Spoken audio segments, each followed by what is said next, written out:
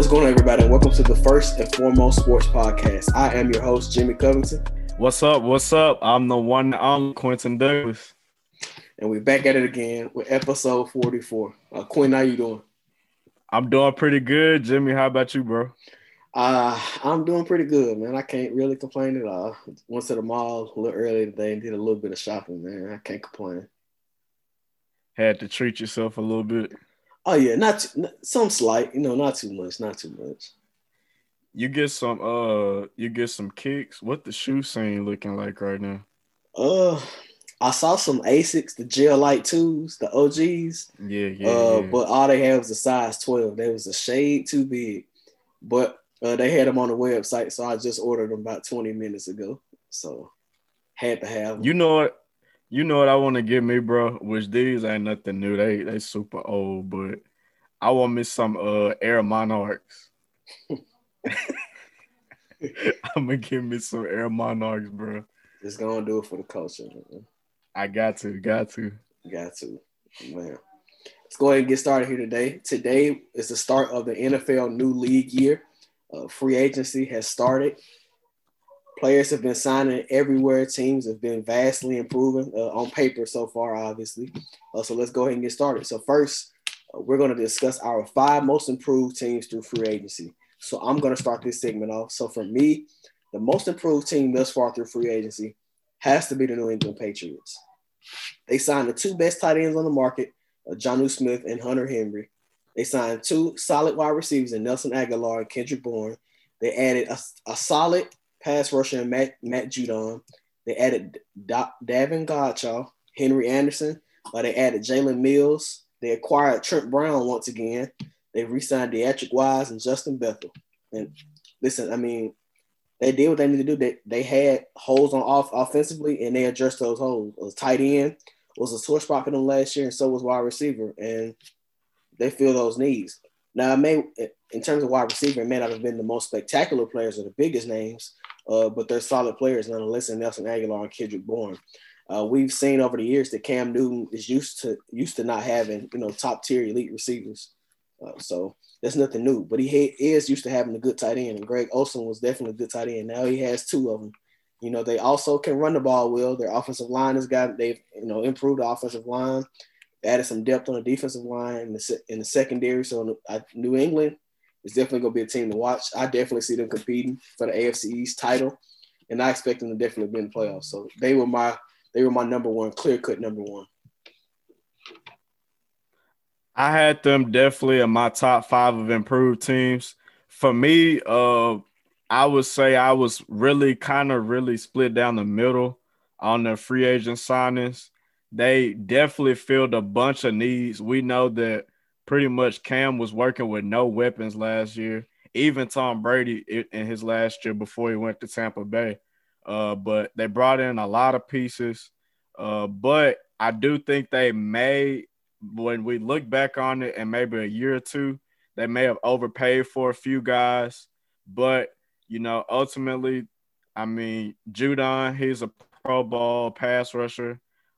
They bring in 2 tight ends, kind of reminiscent of when they had Rob Gronkowski and Aaron Hernandez. Remember those days. And then they brought in Nelson Aguilar. He was a deep threat with the Raiders last year. And then, I think at this point, the question is if they can get to the playoffs, will Cam be able to lead them to a Super Bowl? And, I don't doubt that he will, but that just remains to be seen. I still wouldn't be shocked if a quarterback fell to them in the first round like a Mac Jones. I could see them snatching him up. I definitely still think you draft a quarterback. I mean, they only signed Cam to a 1-year deal. So I definitely, if a quarterback falls in your lap that you like for your first round pick, I definitely suggest that you draft him. You never, I said, Cam Newton is, he's going to be a bridge quarterback for them. I mean, I don't think that's any secret.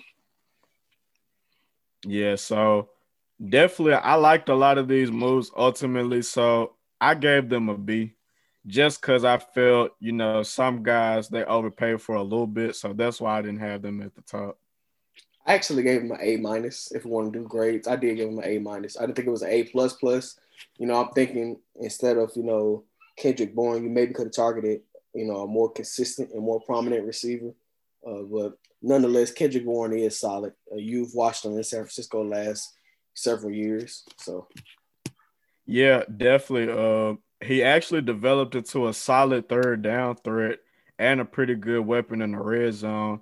His biggest issue is just always consistency. So hopefully he can get that a little bit in New England. So I think he will, especially with all the talent they have around him.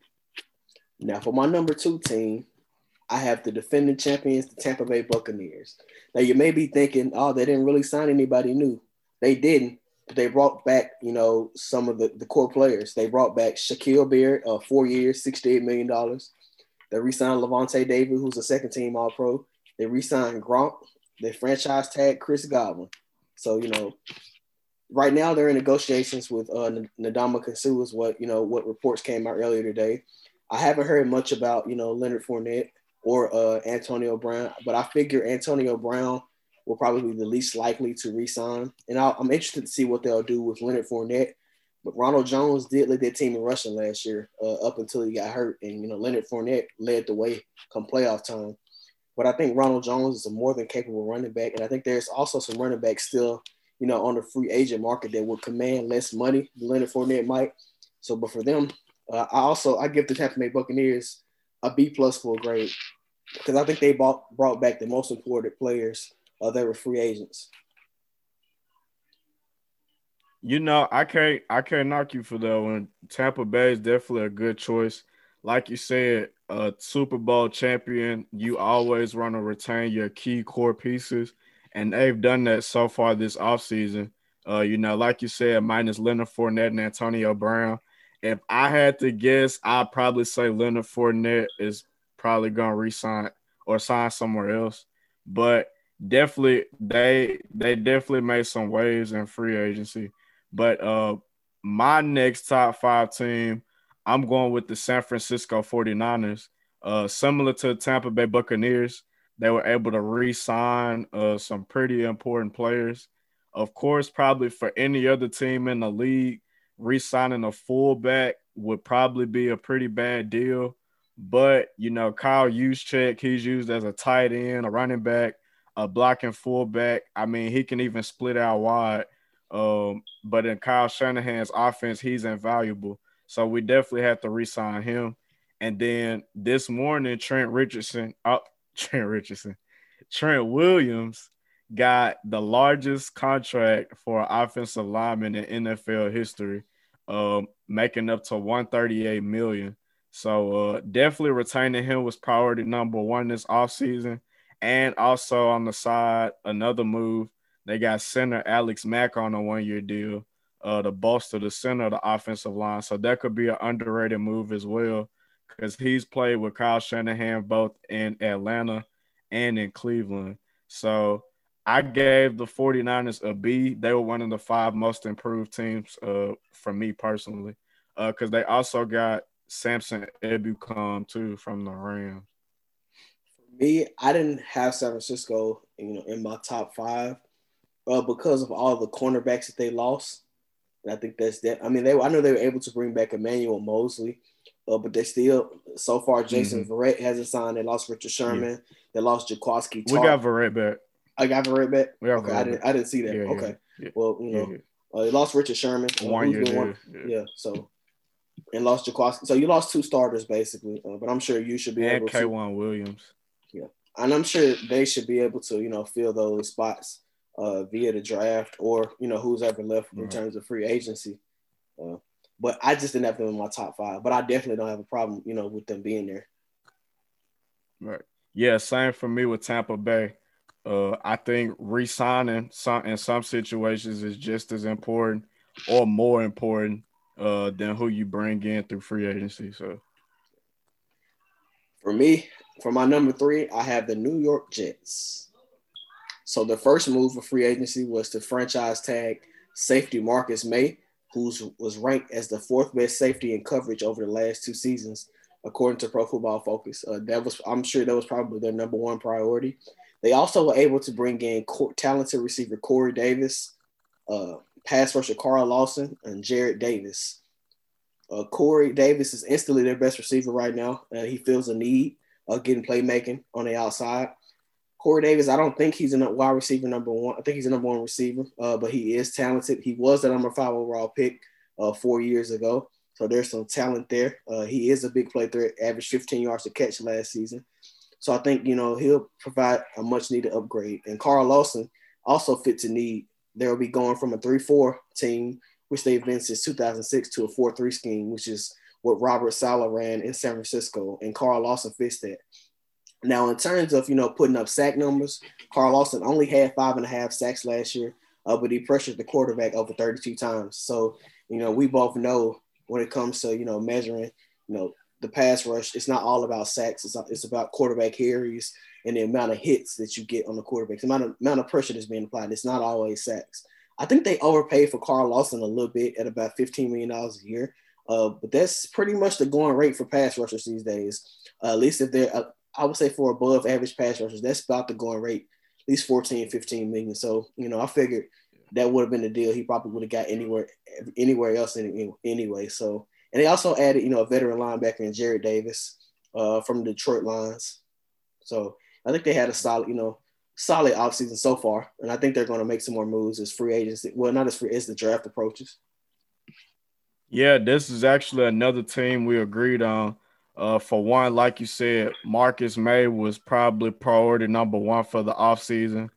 So franchise tagging them at least was a good option. And I think, too, for one, the Jets had a lot of money to spend this offseason. But I think for the most part, at least so far, they've spent it pretty smart. I think Corey Davis and Carl Lawson, while we don't think of them as like elite or maybe even top 10 at their position, given, they'll have more opportunities this season, they could catapult to at least, top 15 or right outside top 50 or top 10 in their groups. But they definitely instantly improved the team. And whether or not, I'm thinking at this point they'll keep Sam Darnold. So they'll probably continue to build around him even through the draft. But I like all the moves they made, and I also gave them an A. I did, yeah. The Jets, they've had a solid offseason thus far. I think, it's going to be interesting to see how they play this season and who's going to be their quarterback going forward. Right. Excuse me. Now, I had my previous number 4. I'm going to have to change because we just got an alert. Curtis Samuel has signed with the Washington football team. Washington was actually ranked number 5 for me, so I'm going to move Washington up to number 4. Started off by franchise tagging, their all-pro guard and Brandon Scherff. Re-signed kicker Dustin Hopkins. They signed Ryan Fitzpatrick to a 1-year deal. They added William Jackson III, who was arguably the best cover corner in free agency. They added him after losing Ronald Darby. They filled a need, with Jackson. They upgraded at quarterback, obviously. Ryan Fitzpatrick, no matter what people think about him, he is a solid quarterback. I think he's, a slightly above average starter. He can win you some games. We saw what he was able to do with Miami last season before, Tua took over. And adding Curtis Samuel, like I just said, their latest addition, that was big time. They needed a threat opposite of Terry McLaurin, and that's exactly what they did. Curtis Samuel had over 1,000 yards from scrimmage last season. He had 851 receiving yards, and that was behind, DJ Moore and Robbie Anderson, who both were 1,000-yard receivers. So, he was still able to put up some solid numbers, even being third fiddle. Yeah, I actually agree. Washington was next for me too. This was a good move because, which we'll actually talk about in a little bit, but I thought Curtis Samuel was one of the best free agents left on the board. But, of course, they franchised Brandon Scherff, like you said. They got Ryan Fitzpatrick, who I think that's going to be a huge move because we saw the carousel that they had at quarterback last year, and they were still able to get to the playoffs. And if they could have had any better quarterback play, they could have gave the Buccaneers a run for their money at least. And then they got William Jackson. That's a good, solid pickup for that secondary. And they also re-signed their kicker, Dustin Hopkins. And then, like you said, they just got Curtis Samuel. like you said, he'll be a huge threat opposite of Terry McLaurin. They'll be able to thrive, off of each other. Both Ohio State guys. And I still think, they could find a long-term quarterback option in the draft. But definitely getting Fitzpatrick gives them more flexibility on what they'll do. And But I honestly, definitely like their moves. I At honestly don't first, feel I like. had them at a B. Oh, my bad. My bad. My bad. Go ahead. I was just gonna say, at first I had them at a B, but with the Curtis Samuel move, I'll bump them up to an A minus. I definitely would give them an A minus too, and I don't think they're done. Honestly, I think they, I think they could add another tight end, and Gerald Everett, I think is the best remaining tight end on the market right now. So if I'm Washington, I'm trying to get Gerald Everett just to add, to the weaponry that they already have. They had drafted Antonio Gibson, who had a great rookie season. Terry McLaurin, 1,000-yard receiver, despite facing a lot of double teams and even triple teams at times. Logan Thomas, was a pleasant surprise last season. And like you said, they just added Curtis Samuel. So Washington they won the NFC East last year, and they're looking like they may be the team to beat once again. Now moving on to I agree with you. Go ahead. Oh, yeah. Go ahead. I don't know. I was just gonna say I agree with you. They seem like they're the cream of the crop in the NFC East. So it's looking like right now. I definitely don't want to play Washington. I wouldn't want to play Washington, especially with their front seven, adding William Jackson III. And now their offense, it looks like it's going to be, a lot better this year. It's better on paper, so a lot better on paper so far. Oh yeah. And as you said, they could still make some moves. So definitely. But moving on to my fifth and final team in my top five, I have the Los Angeles Chargers. Their best move so far is signing center Corey Lindsey away from the Green Bay Packers. Lindsey was the best center on the market by far. He was first team All-Pro in 2020, and that filled a need. Marquise Pouncey retired early in the offseason, and, they had a hole there, and they filled it. They also re-signed Michael Davis, who's a very underrated cornerback for them.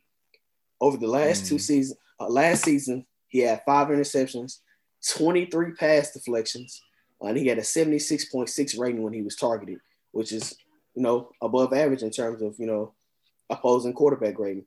And they let go of Casey Hayward, who only has 3 interceptions, 16 pass deflections, and a 90.8 rating when targeted over the last 2 seasons. So Davis has more interceptions in the last 2 seasons, more pass deflections, and a better ratings in the last 2 years, and he's less expensive. So, when you can retain your homegrown players that are playing well, that's always a plus. And they basically did it at I would say a discount.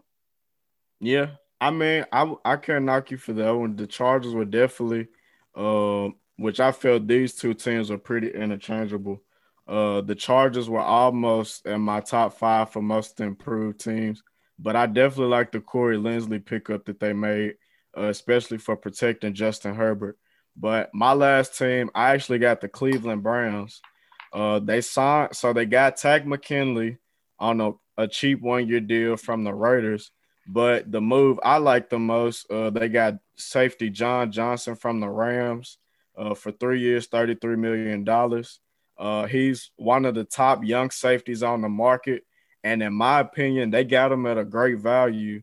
And, he's a playmaker. He's a leader. And that's sorely what they lacked last year in that secondary for Cleveland. So along with him coming, they'll have some guys getting healthy. They could be pretty dangerous next year. So for that move, I gave them an A. I definitely like Cleveland too. I actually believe they got John Johnson at a discount, to be completely honest with you. I was thinking no doubt. I was thinking he's going to get somewhere in the neighborhood of 14 to 17 million a year, because he's been a baller for the Rams for these last 4 seasons. If you've watched them closely, and they're getting back Grant Delpit towards Achilles, I think before the season started last year. They're getting him back. Yep. And, they lost Carl Joseph in free agency, but I think John Johnson is a major upgrade over Carl Joseph in terms of at the safety position. So, when you got, a good safety back there like John Johnson, it makes it, a lot easier on your defense. And hopefully Grant Delpit can return to the form that he had at LSU. And, they'll probably have one of the best, if he can do that, they'll probably have one of the best young safety tandems in football. Yeah, I completely agree with you. And even, the move like signing Tag McKinley, I think he's what, getting like 3-4 million. So that's definitely a low risk, high reward, possible move, especially given he'll get to work opposite of Myles Garrett. So they'll take a lot of attention off of him. Definitely. But some teams have made, and there are other teams that we left out that also had some great additions. So, so far free agency has been very entertaining, and it's setting us up for, an amazing season coming up. Yeah, I completely agree with you. Do you have a team or two maybe you want to toss out there real quick? Maybe you haven't liked some of the moves they made. Um, there's not really a team that there's a lot of teams that haven't made any moves, and I feel like they're waiting for the Right. draft. You got teams like, Green Bay and Buffalo. Those are teams that I thought that would have made a splash, after shedding some salary cap room. So, Right. there's no team that I had, I really would give a failing grade to, or that I didn't like their additions. I think the teams that have been most active have all made some solid pickups. I agree with you.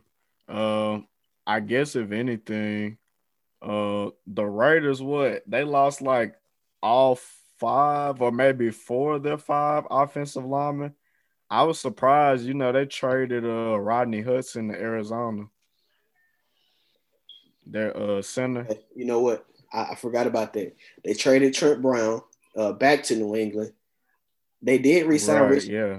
They traded Rodney Hudson, but they did re-sign Richie Incognito after releasing him. Earlier. I think 2 weeks ago they released him, but they were able to bring him back today. But losing, Rodney Hudson is one of the best centers in the game, and Trent Brown is a good, good right tackle. So I think losing those guys is definitely going to hurt, especially with the way John Gruden likes to run the football. But hopefully John Gruden and Mike Mayock, have a plan for replenishing what they lost in the offensive line. No doubt, no doubt. Hopefully they will. So we'll see. But we're going to stick with the NFL here. Now we're going to discuss our top 5 remaining free agents. Now, for me, at number 1, I had Trent Williams, but that was prior to him signing that massive contract. So now my number 1 is Kenny Golladay. I think he's easily the best receiver left, and he's the best player left. His size, his catch radius, his route running, and his production is what sets him apart from the rest of the receivers on the market. I saw reports today by ESPN that he was, visiting the Giants, and that there's other teams that have, thrown offers his way. So, I'm interested to see where Kenny Golladay decides to go. But he's definitely my number 1. I actually agree with you. Kenny Golladay is my number 1 too. Like you said, up until Trent Williams got signed, he was my clear-cut top guy. But I think Golladay, I think the latest I saw, he might have a visit with the Giants. So they definitely could be a possible landing spot for him. But I think he's a number 1 receiver when healthy.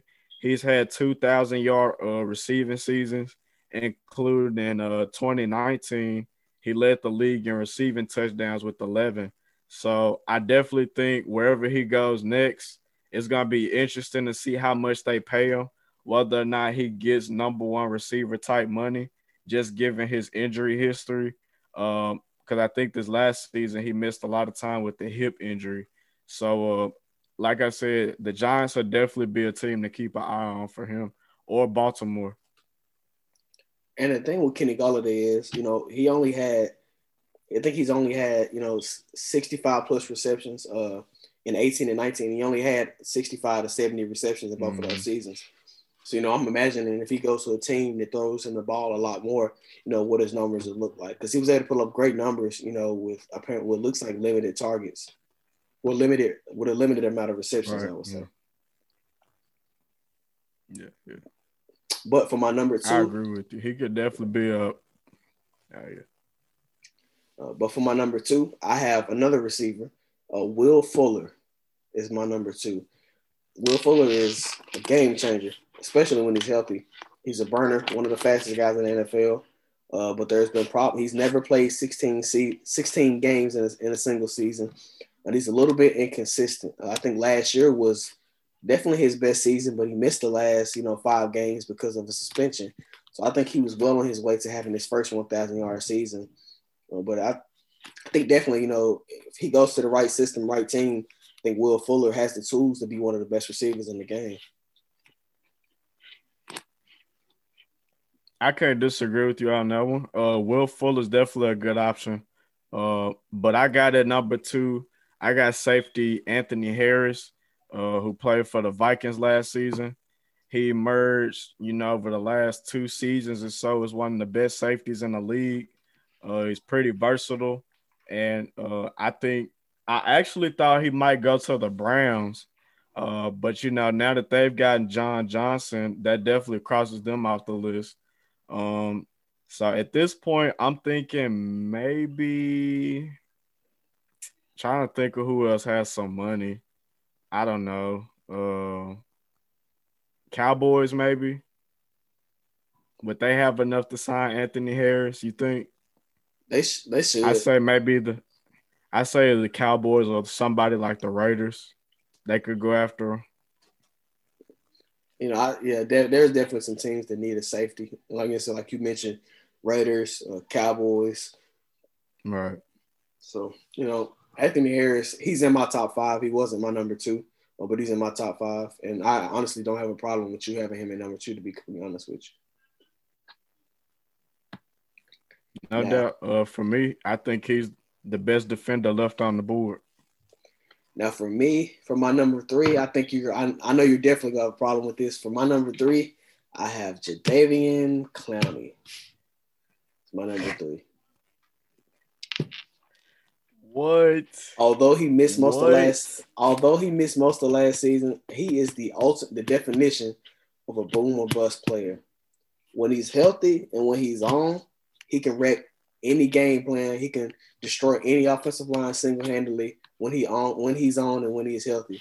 But the problem is he hasn't been healthy pretty much. He's played, I think 16 games at least once, but he's missed, a solid amount of games in his career. And, there's times it looks like where his motor isn't running as high as it should. But when it is running, it looks like one of the best defensive linemen in football. But I think at this point, if you do sign him, it's going to be like a 1-year prove-it deal. So it's like you're not going to pay him $15, $16 million for 1 year. I can see a team paying him 6 or 7 for 1 year. And if they get the best version of Jadeveon Clowney, then I see him back in position next year to get a big contract.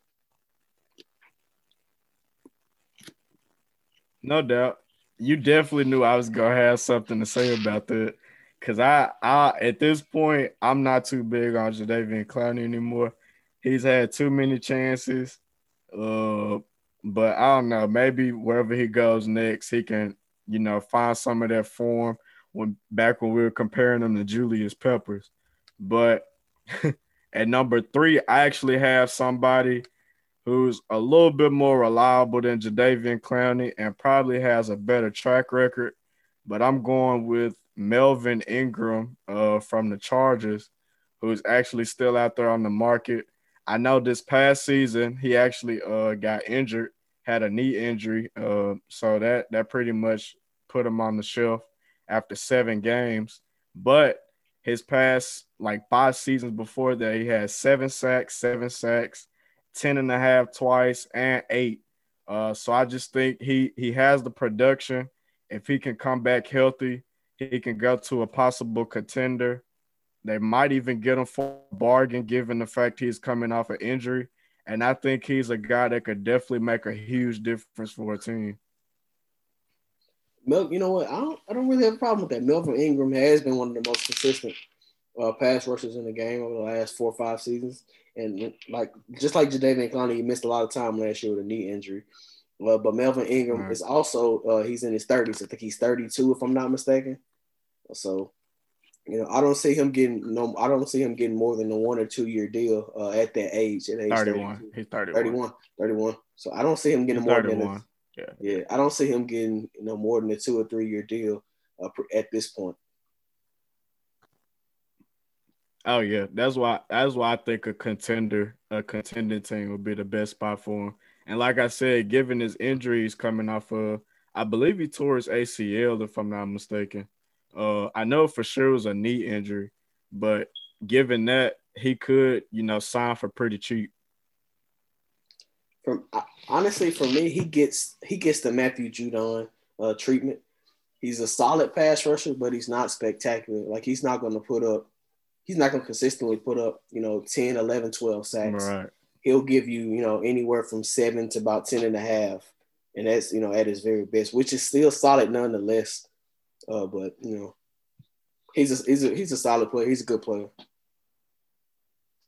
Yeah, and I mean, he's good against the run too. He's pretty good against the run. That's true.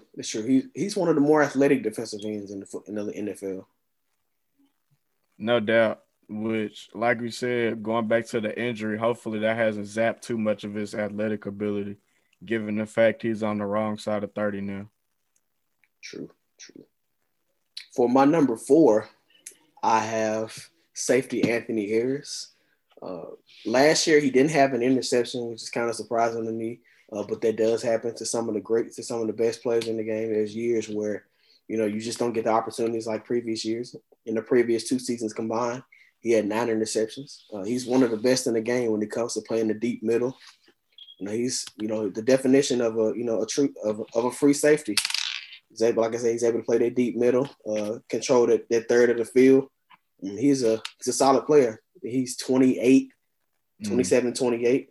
So I can see him getting a 4 or 5 year deal. Right. I don't know what the market looks like for him right now, but I do. Whatever team does sign him, they'll get a good player and on their back end, a good veteran player on their back end. No doubt. We both, obviously we both agree Anthony Harris is a good player. Wherever he goes, he'll definitely be a huge asset to his team. But for me, at number 4, I actually got Juju Smith-Schuster. Of course, ever since Antonio Brown left, he hasn't really been the same player. We thought he'd emerge as a number 1 receiver, but we just haven't seen it yet. So, that is a huge question mark surrounding his free agency. But, I mean, if we're being honest, I'd probably take him over Corey Davis. And I think I'd take him over Will Fuller too. He's a guy, he's not afraid to go over the middle. He can work out of the slot, work on the perimeter. And I just think he could use a change of scenery at this point in his career. I don't see him going back to Pittsburgh. I don't see him going back to Pittsburgh either, but they transition because I actually have Juju at my number 5. I think he's great as a number 2 receiver. He's physical, does the dirty work, runs all the routes across the middle, crossers, slants, and breaking routes. He blocks. I just don't think he's a number 1. Like you said, in year 2, opposite Antonio Brown, he put up 1,400 yards. The last 2 seasons combined, he doesn't have 1,400 yards combined over the last 2 seasons. He has one 100-yard receiving game during the regular season, during his last 28 regular season games. So that's not number 1 receiver material. And I don't expect him to get paid number 1 receiver money. And honestly, I would take Corey Davis over Juju Smith-Schuster, to be completely honest with you. Interesting. I can't be mad at that. And I left out too, I forgot to mention, before Curtis Samuel got signed, I actually had him as my second best free agent left on the board because, for one, Will Fuller, he's a speedster, but Curtis Samuel has the same speed, but he brings more versatility. He can line up all over the field just about. And like you said, last season, as the third option in that offense, he still managed to get 1,000 yards from scrimmage. So, like you said, in Washington, he'll definitely be able to get a lot of shine opposite of Terry McLaurin. Definitely. That's going to be a nice pairing right there for Ron Fitzpatrick to sling it to Terry McLaurin and, Curtis Samuel and, Antonio Gibson out of the backfield. Plenty of good options. Like you said, all they need is a tight end. Oh, yeah. And I honestly, I can see them signing Gerald Everett before the end of this season. Before the end of this week, I can see them signing Gerald Everett. Hopefully they do, because I like this. Washington is going to be a very good team. I think I feel like they're probably an elite quarterback away from winning the Super Bowl, to be clear, especially with their defense. I honestly can't disagree with you.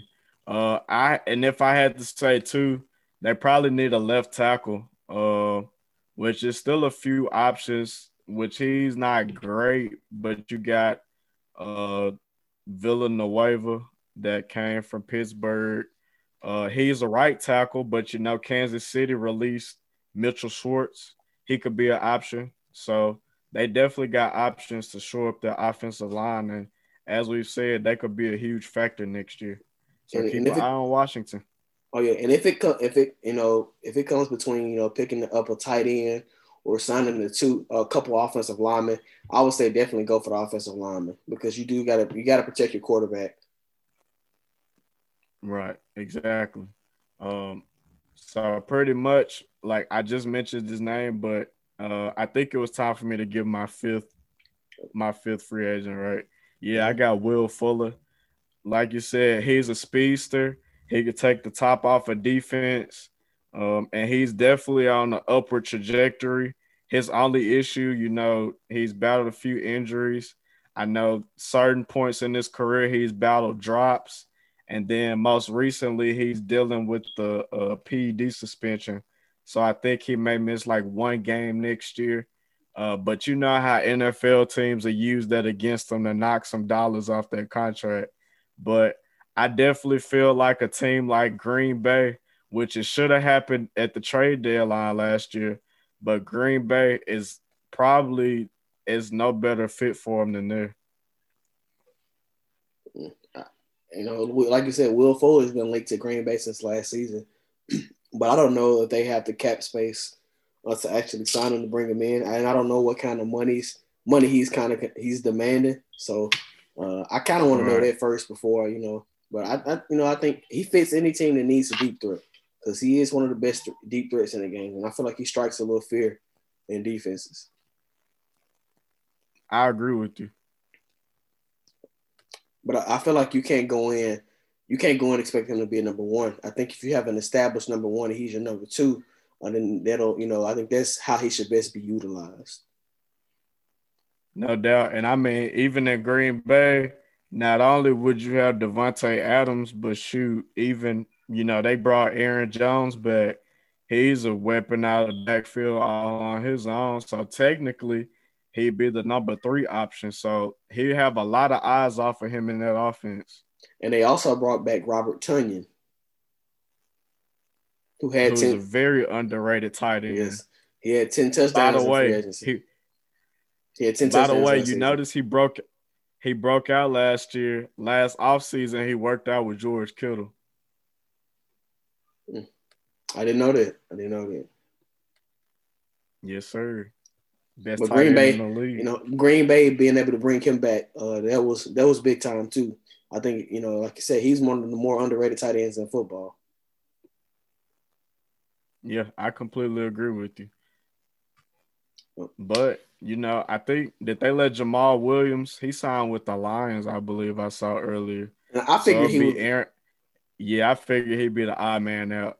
Yeah, because they drafted A.J. Dillon in the second round last year. He came on late during the season, so they have a solid 1-2 punch with Aaron Jones and A.J. Dillon. No doubt. Which that'll help with Aaron Jones being productive throughout that 3-year contract he got because he got paid pretty good. Oh yeah, he did. But let's move on here to our final topic here. It's that time again of the year, March Madness coming up relatively soon. Quinn, so give me your NCAA tournament preview. Give me a breakdown of some of your notable selections, upsets, who you got to win it all. We go have in the Final Four. I want to hear it all. For me, you want from me this segment. I haven't really gotten too much of an opportunity to really watch college basketball at all because of my work schedule. They play pretty much while I'm at work. So Quinn is going to talk the entire segment. So Quinn, go ahead. Floor is yours. Yep. Appreciate that alley-oop, bro. But this definitely should be an exciting NCAA tournament this year. Of course, the play-in games will start on tomorrow night, but up until yesterday, there was actually still speculation about whether or not some teams would have to be taken out due to, the testing and stuff with coronavirus. But now that the field is officially set, I have filled out my bracket, and I will go ahead and pop it off and say, in my final four, so I have Gonzaga out of the West region, and then I actually have Alabama coming out of the East, and then in the South region, I have Ohio State. The Midwest region, I have Illinois. But I just want to point out some interesting picks I made on my bracket. So I actually have number 13 upsetting Virginia. Virginia's a 4 seed, but recently during their ACC tournament, the semifinal round, they actually had a positive COVID test. So they were one of the top offensive units, but we know how big, a rhythm is going into the NCAA tournament, and they haven't been able to build that. So, given the way that they play, I feel like a team like Ohio could definitely put them on upset alert. And then in that same region, I was definitely torn on Iowa and Kansas.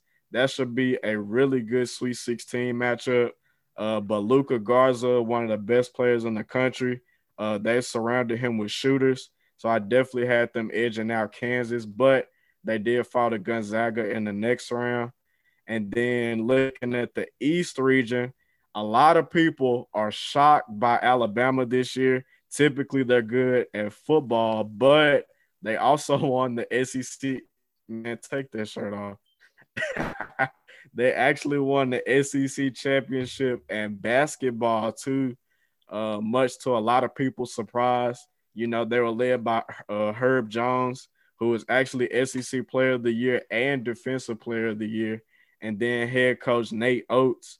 But they play great defense. They have a lot of three-point shooters, and they just have that perfect formula that's made for a deep tournament run. So I actually had them upsetting Michigan. Of course, Michigan is a very talented team.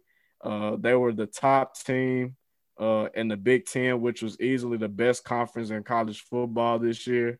But ultimately, they've shown some signs of rust, especially in the conference tournament.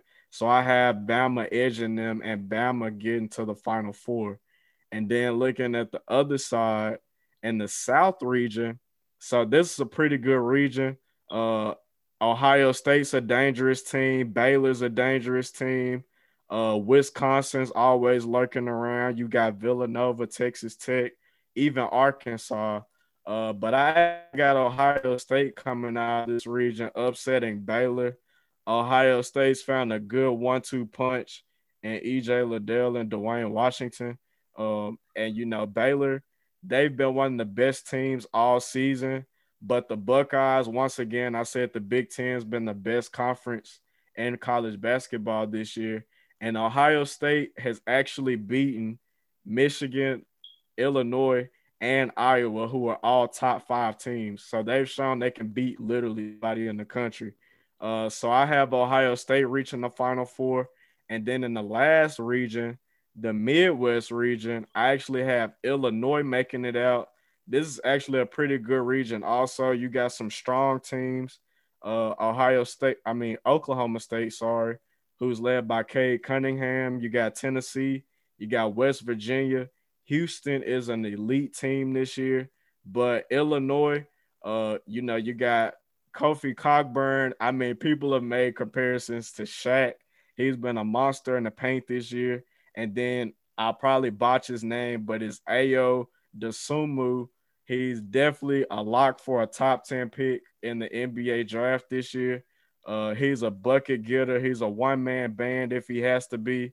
But, I mean, he's been a monster.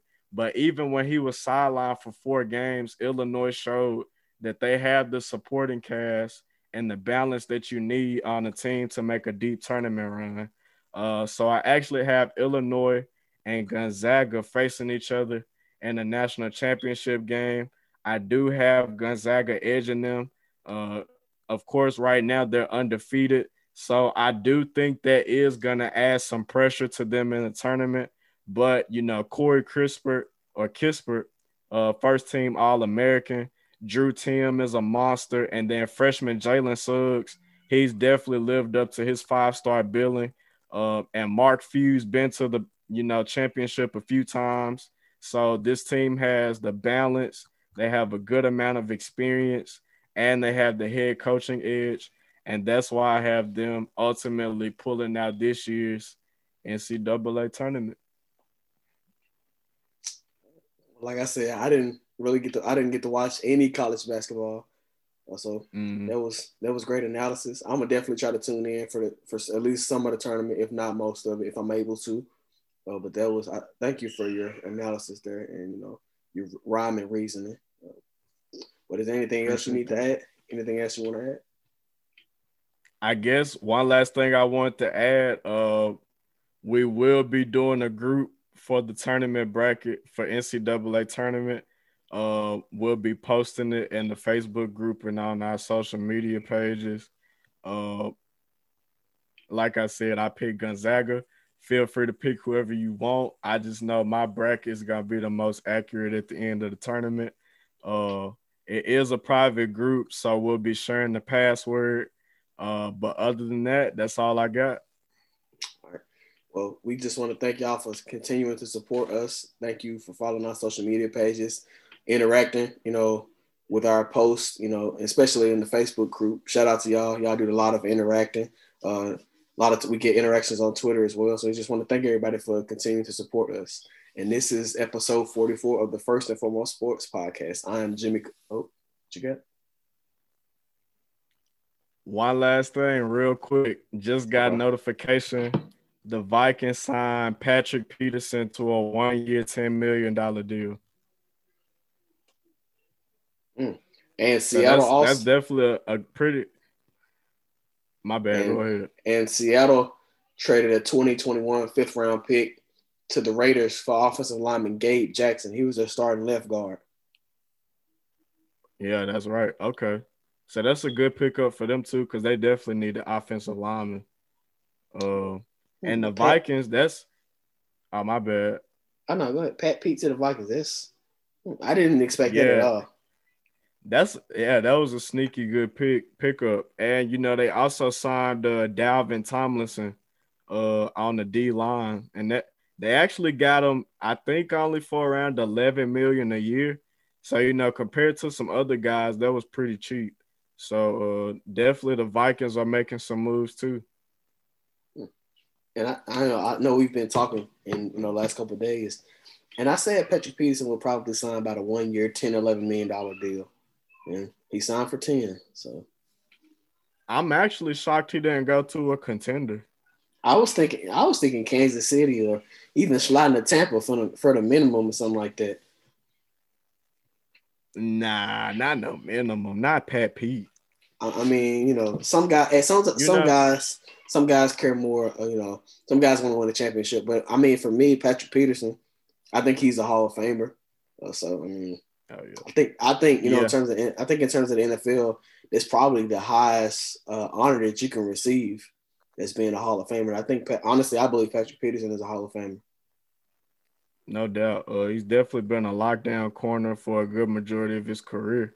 While he's definitely not the same player, he's definitely still a top-tier coverage corner in the league. So that's going to be a difference maker. Shout out to Pat Pete for getting his money.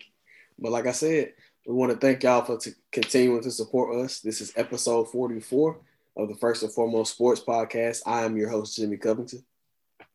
And I am the one and only Quentin Douglas. And we out. Thank y'all. Deuces.